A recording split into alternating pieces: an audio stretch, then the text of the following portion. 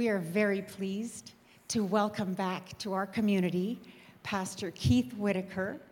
I had not met Keith before. I've heard so much about him. When I saw him, I said, I thought you were going to be old. And he's not. But you're a legend. Welcome. We're so glad you're here. Thanks, Broadway. You're welcome. I have a whole speech about you. Oh, okay. Shall Do you want I me to say stand it? here? Please stand here. Like it's not a eulogy, Okay, but you know, good. it lifts you I up. feel like the last speech about me from the stage felt that way. Thanks Oh, to okay. Dave Sattler. Yeah. Leading Okay, the so charge there. it does mention soccer. Okay, good. So that's the Dave Sattler, a little connection there. So Keith served on our, for those who don't know him, Keith served on our North Shore Alliance staff team for 10 years. You're older than you look, I think, maybe. Yes. Maybe, okay. Mostly as our young adults pastor, but he also helped with small groups, soccer ministry, and he was a regular part of our preaching team. So you cut your teeth here. I did. We're looking to see how you're going to do today. It's going to be good. Not only that, Keith is legendary. Everybody I talked to him said, I hope we're not having a baptism this week. Because twice, Keith flooded the baptismal tank, and it ran down into the basement. He was trying to baptize all the kids at the same time. That's why we have such a sanctified church. Well, it's the reason you have an overflow valve. I think that's probably why. Anyway, we welcome you. We know God has brought you here. God bless you. Yeah, bless you. Hey, thank you, Bronwyn. And thanks to Jeremy. I know he's not here, but thankful to be here and be invited. This is something of a homecoming for me. As a young adult, this was where my faith was awoken in a new way, along with my wife, Gina, who couldn't be here this morning. She wished she could, but as a young adult, I had a reawakening in faith. Here, we would come on a Saturday night when there was a Saturday night service, and Jesus was doing something in me and in those years as a young adult, and I was baptized in the tank I don't know, it was about 22 years ago, alongside my wife, Gina. And it's amazing how time flies, actually. It's been 9 years since I've been here, and I know this isn't about me, but I did want to just say a couple things. So many things have happened in these 9 years. It was actually 9 years ago to the day that my wife and I were sent from this church. We were commissioned from this church to go to a church in Kelowna, and we've been there for 9 years to the day. We moved to Kelowna on July 30th, 2014. And so here we are 9 years later. My kids were 3 and 5 years old when we left, and now they're 14 and 12. And it's amazing to be part of a spiritual family that grows you up, pours into you, and sends you out. It's a picture of the gospel. It's a picture of the kingdom.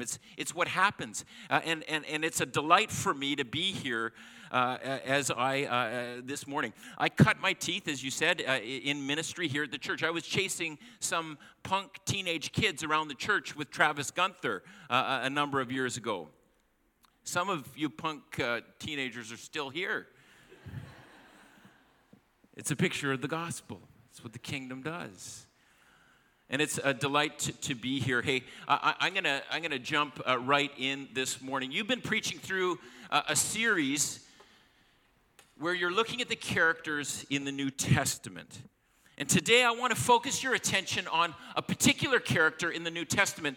And it's maybe not the most likely of characters because this character isn't a real person, but rather is the main character in one of the parables that Jesus teaches. And it's in Luke chapter 18, and I'll get to the text in just a moment, so you can turn there before we get to the text. But I want to look at this character in one of Jesus' parables because this woman in this parable, she has a great deal to teach us about faith. She has a great deal to teach us about what it means to live this Christian faith that Jesus has called us into. And before I get into the text, let me begin with this. As I mentioned, my daughter Sophia, she's 14 years old now, and so she's at this age where she's starting to get these babysitting gigs around our neighborhood. And this had me thinking the other day about the times that Gina and I would go out and we would hire a babysitter for ourselves. Actually, Lynn Gunther was one of them back when our kids were young. And there was always this moment when we were driving home after an evening away where I would wonder, what am I going to find when I open that door? I wondered if the babysitter had survived the evening with my children. I wondered if my kids had made a wild mess of the house. I wondered if the babysitter had the wherewithal to clean up the dishes after dinner. You know that thought? I wondered what I was going to see when I walked through the door. Maybe you've had that feeling. I know I have the same thought when we go away on a holiday, because sometimes we'll ask someone to come and look after our house and our dog while we're away. And when I come home, I always wonder, what am I going to find when I open the door? And most of the time, I'm delighted. There's signs of care, a clean house, flowers on the counter. There was one time that there was even fresh milk in our fridge. We've got some good neighbors. But do you know the feeling? Returning after a long absence, do you wonder what you'll find when you come home? Well, Jesus wondered that question in Luke chapter 18. It's in verse 8. He says, when the Son of Man comes. Now that was Jesus' favorite way of referring to himself, the Son of Man. He says, when the Son of Man comes, will he find faith upon the earth? Jesus wonders what he will find when he steps back upon the earth. What do you think Jesus hopes to find when he returns? What do you think Jesus hopes to find in your life when Jesus returns? Turn with me to Luke chapter 18. Luke 18. I'll start in verse 1. Hear the word of the Lord. Then Jesus told his disciples a parable to show them that they should always pray and never give up. He said, in a certain town there was a judge who neither feared God nor cared what people thought.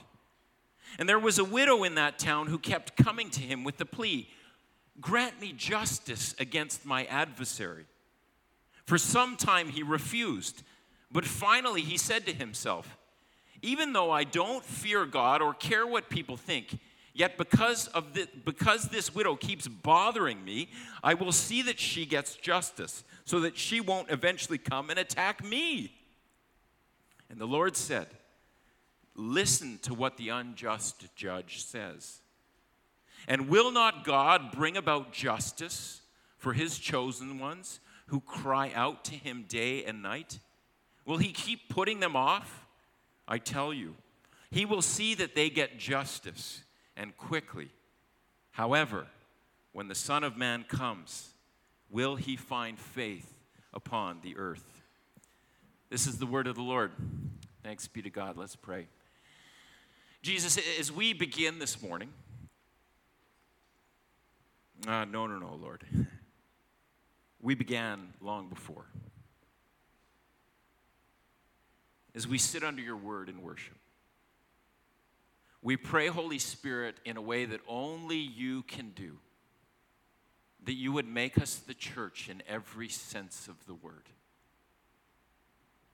Give us ears to hear, Spirit, what you want to say to your church. And we pray, Lord, that as we focus our attention on this woman in the parable, that you would fill us afresh with all that we need so that we might be the people of God. And so lead us, we pray. And we pray these things in Jesus' name. Amen. So Jesus begins he ends in this text, but he asks the question, when the Son of Man comes, will he find faith upon the earth? And now, the parable that Jesus tells here in Luke 18, it deals with this question in the sense that it speaks about the kind of faith that Jesus hopes to find when he comes back. It deals with what he hopes to find. In other words, if you want to know what faith looks like, if you want to know what genuine, ongoing, God-pleasing faith looks like, we can turn to this parable for an answer. Now, to be sure, it is not the whole answer. There's more to say, but it puts its finger on the pulse of what God's desire is for us as we wait for his return. And now the parable has two characters. Right? The first is the judge. And we're told two things about the judge. First, we're told that he doesn't fear God. We're told that he doesn't fear God, which means he doesn't respect or follow God's ways one bit. And second, we're told that he doesn't care what people think, which can be translated saying that he is not ashamed before people. He's not ashamed before people. The world that Jesus lived in was this honor-shame society. And if someone said to you that you're not ashamed before people, it's basically like them saying, you're a scumbag. We allowed to say that in church? I'm sure every church says scumbag's okay. Sarah's giving me the nod. Thanks, Sarah. Yeah, we can say that. It basically means you're a scoundrel. This is a scoundrel judge. So there's this judge who doesn't care about God. He doesn't care what God thinks. He doesn't care what other people think, which really makes a pretty lousy judge if you're to ask me. And this kind of judge is the kind of person who only serves themselves. They take bribes. They make judgments, not based on what's right and wrong, but on what benefits them and benefits their friends. That's the judge. Now, the second character, the one that I want to focus your attention on this morning, is the character of the widow. Now, you know that in Jesus' day, widows, they belonged to this class of society that was highly marginalized, and they were vulnerable. In the eyes of the first century world, widows actually had 3 strikes against them. They were women without power. They had no husband protector, which is simply how it worked in that day. And they were often poor. They were most often poor. And this was a recipe for a very difficult life. This woman would have had a very difficult life. And we're told that this powerful widow comes to a powerful judge with a request. And the request is in verse 3. She says, "Grant me justice against my adversary." Now, Jesus doesn't tell us who this adversary is or what they have done against this poor widow, but we can assume that she's been taken advantage of in some way or another. And most likely it was financially, whether a debt that was owed to her hadn't been repaid, or maybe it was an inheritance that hadn't been given to her, or some other financial injustice. We don't know. But regardless, she brings her complaint to the judge to make right what had been done wrong. Grant me justice. That's what this woman wants. Justice.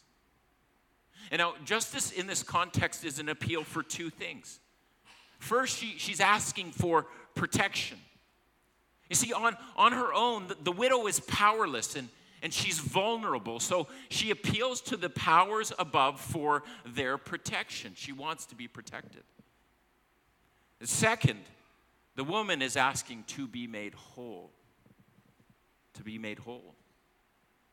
There's this concept in the justice system called being made whole, and maybe there's some lawyers in the congregation. You understand this concept. It's the idea that when someone has been damaged in some way, justice demands that the damages are repaired and the person is made whole again.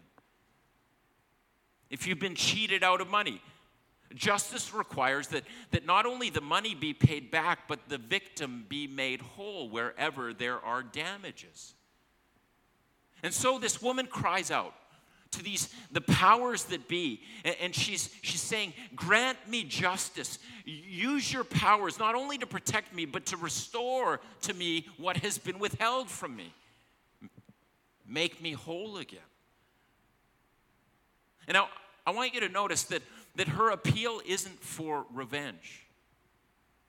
She isn't looking for her adversary to be punished for their crime. Rather, she simply wants to be made whole. Grant me justice. Seems like a pretty reasonable plea, doesn't it? Maybe one that we've all prayed in one way, shape, or form in our life. Grant me justice, Jesus. Protect me. Make me whole. And the text tells us that the judge refuses her. And now in the Jewish legal system, there were two cases that had special precedence. There were cases involving orphans and cases involving widows. They took precedence. They were seen first in the courts, which means that this woman's God-given rights were being violated by this unjust judge. And so we get this picture of this woman, this character. And her back is being pressed up against a wall. She has so much against her in life. She is a woman in a man's world. She is too weak in her status to compel the judge to make her whole, and she's too poor to pay him off and buy his protection. And now, we need to understand this. We have to see this about this woman because Jesus is setting up this story deliberately because he wants us to understand that sometimes in life, we feel like our back is being pressed up against the wall. Like there is so much against us. You know, the disciples who were there that day, when they heard this story, they were about to experience this in a profound way. Their backs were about to be pushed right up against the wall. You see, they were literally moments away from this head-to-head opposition from the powers of both Judaism and the Roman Empire. Because they were moments away from the weekend where Jesus was to be betrayed, arrested, beaten, and executed on a Roman cross at the request of the religious leaders. The disciples' faith was about to be tested greatly. And the truth of the matter is, in different ways, shapes, and forms, all of our faith is tested. Sometimes we feel like our backs are against the wall, like we have very few options.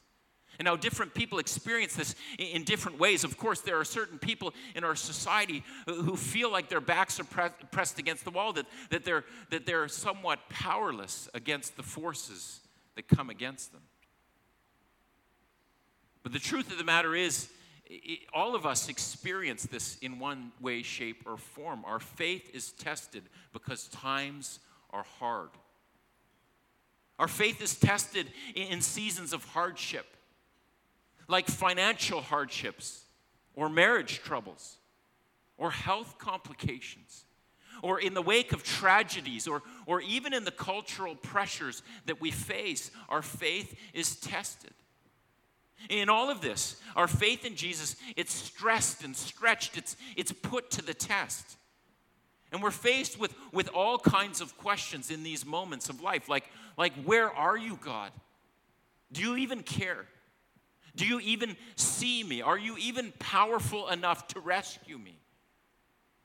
Like the widow, we cry out to God for protection. We cry out for his rescue to make us whole again. When your back is against the wall, your faith is tested. And that's what Jesus is getting at here. That's what we need to wrap our mind around.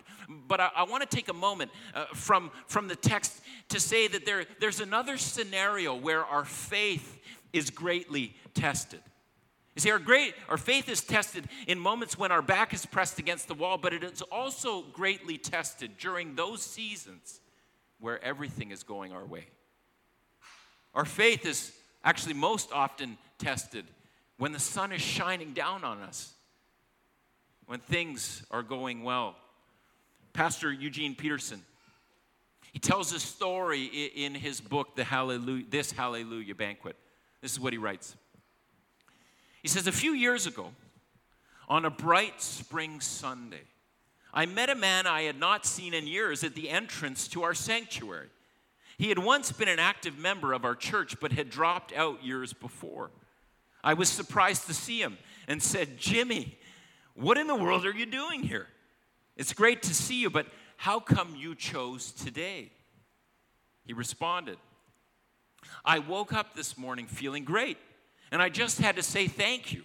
My business is going great, my kids are great, and the day is wonderful. And I had to say thank you to someone, and God seemed the only one adequate to receive all the thanks that I'm feeling.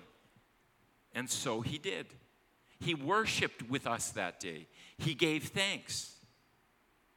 And I haven't seen him since. See, sometimes our faith is tested the most when the sun is shining down and everything is going great. And Jesus asks, when the Son of Man returns, will he find faith upon the earth?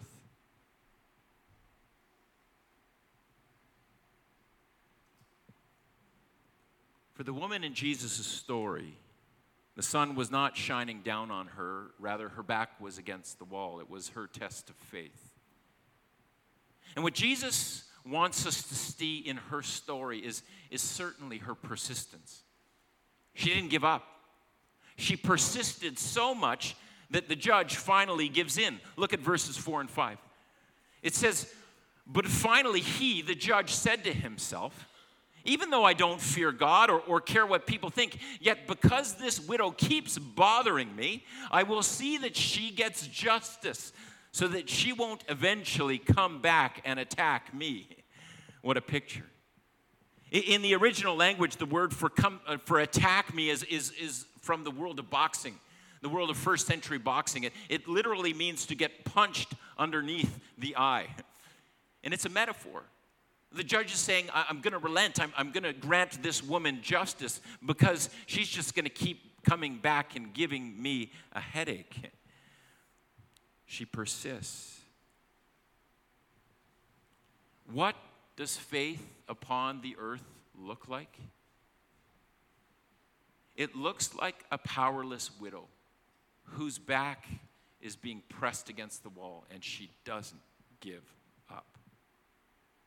With the odds stacked against her, she persists in her cry for justice. She persists in her cry for protection. She persists in her cry to be made whole. That's what faith looks like upon the earth. See, this is the only parable in the Bible that is explained before it is told. It's explained in verse 1 before Jesus tells the parable. Look, it says, Jesus told his disciples a parable to show them that they should always pray and not give up. What does Jesus hope to see when he returns? What does faith look like upon the earth? It looks like someone who always prays and never gives up. This parable is being told in a how much more style. Meaning that Jesus is saying, if a powerless widow can effect justice from a scoundrel judge, how much more will our loving Heavenly Father attend to his children's cry for justice? How much more? Church, here's the true power of prayer. The true power of prayer, it doesn't come from how often we pray. This parable isn't teaching us to simply pester God with our requests until he finally relents, gives in, and gives us what we want. It's not what the parable's about at all. The power of prayer isn't in how often we pray. It isn't in how we pray, but rather The power of prayer rests in the fact that when we pray, God actually hears us. God is actually listening. There is no greater power than having the ear of the powerful God. No matter your station in life, God hears you when you pray. He hears powerless widows and perpetual sinners alike. He hears us when we pray, and that is the power of prayer. Think about this. There is a God who created everything that you see. He created the cosmos. He hung the stars in their place. And he is called El Shaddai, the Almighty One. He made the immovable mountains, yet he can move them with a single word. And every moment that you pray, this Almighty One is stirred to your attention. He's attuned to your prayer. This was the secret to this widow's mite. The power of prayer is that whenever the powerless pray, those prayers are heard by a powerful God. Let me say it again. The power of prayer is that whenever the powerless pray, those prayers are heard by a powerful God. Amen, Sarah. Yes. And a while back, I sprained my ankle playing soccer. And if you've ever seen me play soccer, you would know why I sprained my ankle. I'm the clumsy one on the pitch. I see you, Mark Strunenberg. See you in your jersey there, attaboy. It'd be nice to get on the pitch with you again. 3 weeks, I went to the physio because I sprained my ankle playing soccer. And the physio said that the first available spot was 3 weeks away. So they put me on the cancellation list. Church, God is not like my physio, thankfully. He doesn't leave people alone in their pain for 3 weeks after they call. He doesn't wait to clear his schedule to attend to our call for his justice, his protection, the prayer where we ask him to make us whole. The power in prayer is the fact that God actually attends to us when we pray. He hears and he acts. That's what the parable tells us. Look at verse 7 and 8. And will not God bring about justice to his chosen ones who cry out to him day and night? Will he keep putting them off? I tell you, he will see that they get justice, and quickly. When we pray, God hears and God acts.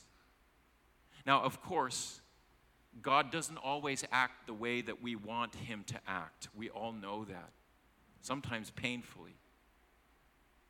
But make no mistake about it. When we pray, those prayers are taken into the very heart of God, and they are acted upon. And that's what makes prayer so powerful to the powerless. God hears and God acts.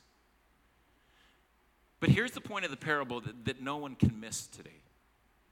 Robust, genuine, God-pleasing faith is a product of people who pray like the widow prayed, persistently, fervently, frequently, in season and out of season.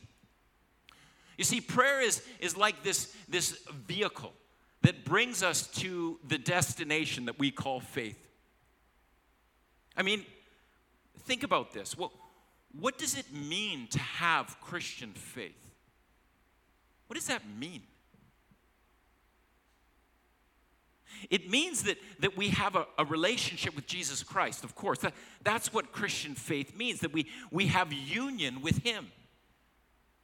And it's through our union with Christ that we have this relationship with the God who made us and loves us. This is the core of what it means to have Christian faith.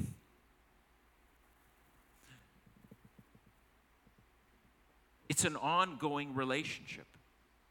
A relationship to the Father, through the Son, by the power of the Holy Spirit. And if Christian faith is a relationship, then prayer then becomes this vehicle that brings us to the destination. Prayer is actually how we live into a relationship with God.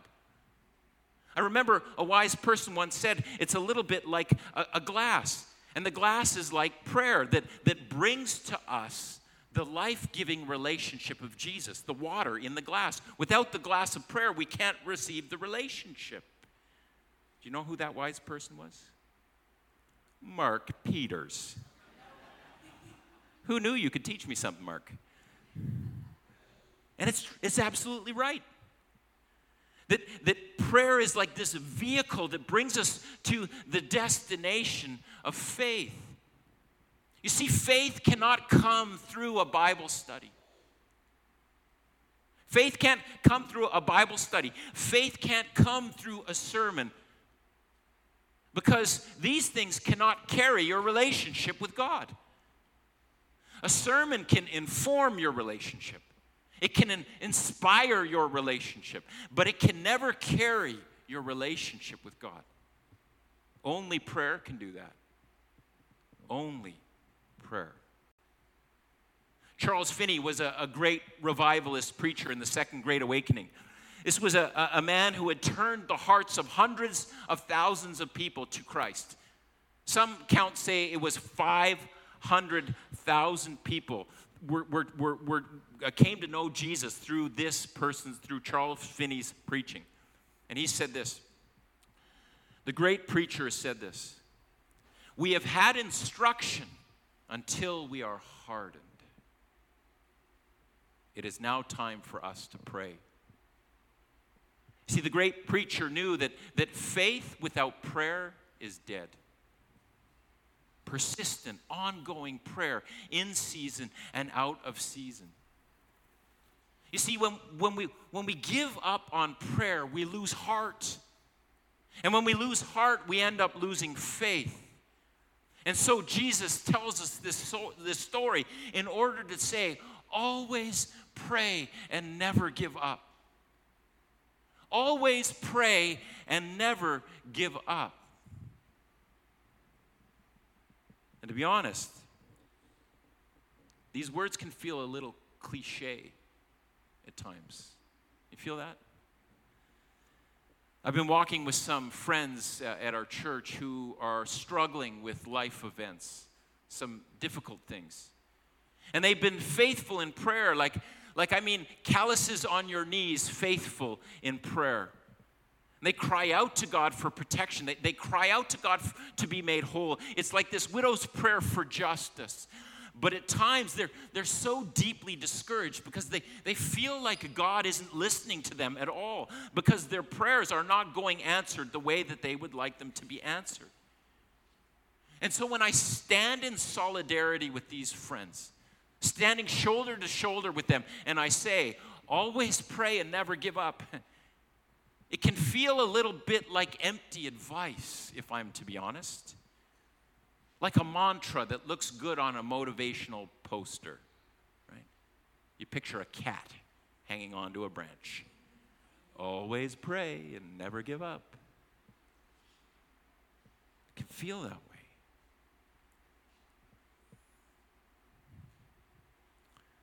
But that's not what Jesus is talking about. Church, don't miss this. The power of these words, always pray and never give up. The power of these words rests in the person who's actually speaking them. And in the parable, it is Jesus who is speaking these words. And when Jesus speaks these words, it makes all the difference. You see, when I say always pray and never give up, you can only ever hear it as encouragement because I stand shoulder to shoulder with the person I speak them to. If I were to say to you, always pray and never give up, it can only ever be encouragement because I don't know how things will turn out in your life. I don't know the pain or the trauma or the powerlessness that you've faced, and I certainly don't know the way out of it. But Jesus does. So when Jesus says, always pray and never give up, he's speaking these words from a very different vantage point than I am. You see, Jesus suffered the worst the world could ever throw at a person. He was crushed under the weight of the world's ugliest sin and the greatest tragedies. But that dark power couldn't hold him down, because 3 days later he rose from the grave. And now he is ascended to the right hand of God the Father Almighty, the creator of heaven and earth. And the suffering servant Jesus now sits on the throne of the universe, and he says, "Behold, I am making all things new." He knows how the future will unfold. He knows that justice will prevail with him in it. He knows that every tear will be wiped away in victory, and he knows how your story will turn out with him in it. And looking upon you from that vantage point, he calls out to you and says, always pray and never give up, because you will be made whole as you keep the faith. He will see that you get justice. There are some people here today that are ready to throw in the towel. You're ready to give up on this Christian faith. It might be because of hardship, or perhaps it's simply apathy. And what you need to hear more than anything else today is the voice of Jesus, who is speaking into your present situation from his future perspective. And he says, always pray and never give up. May that be how Jesus finds his church when the Son of Man returns. Let's pray.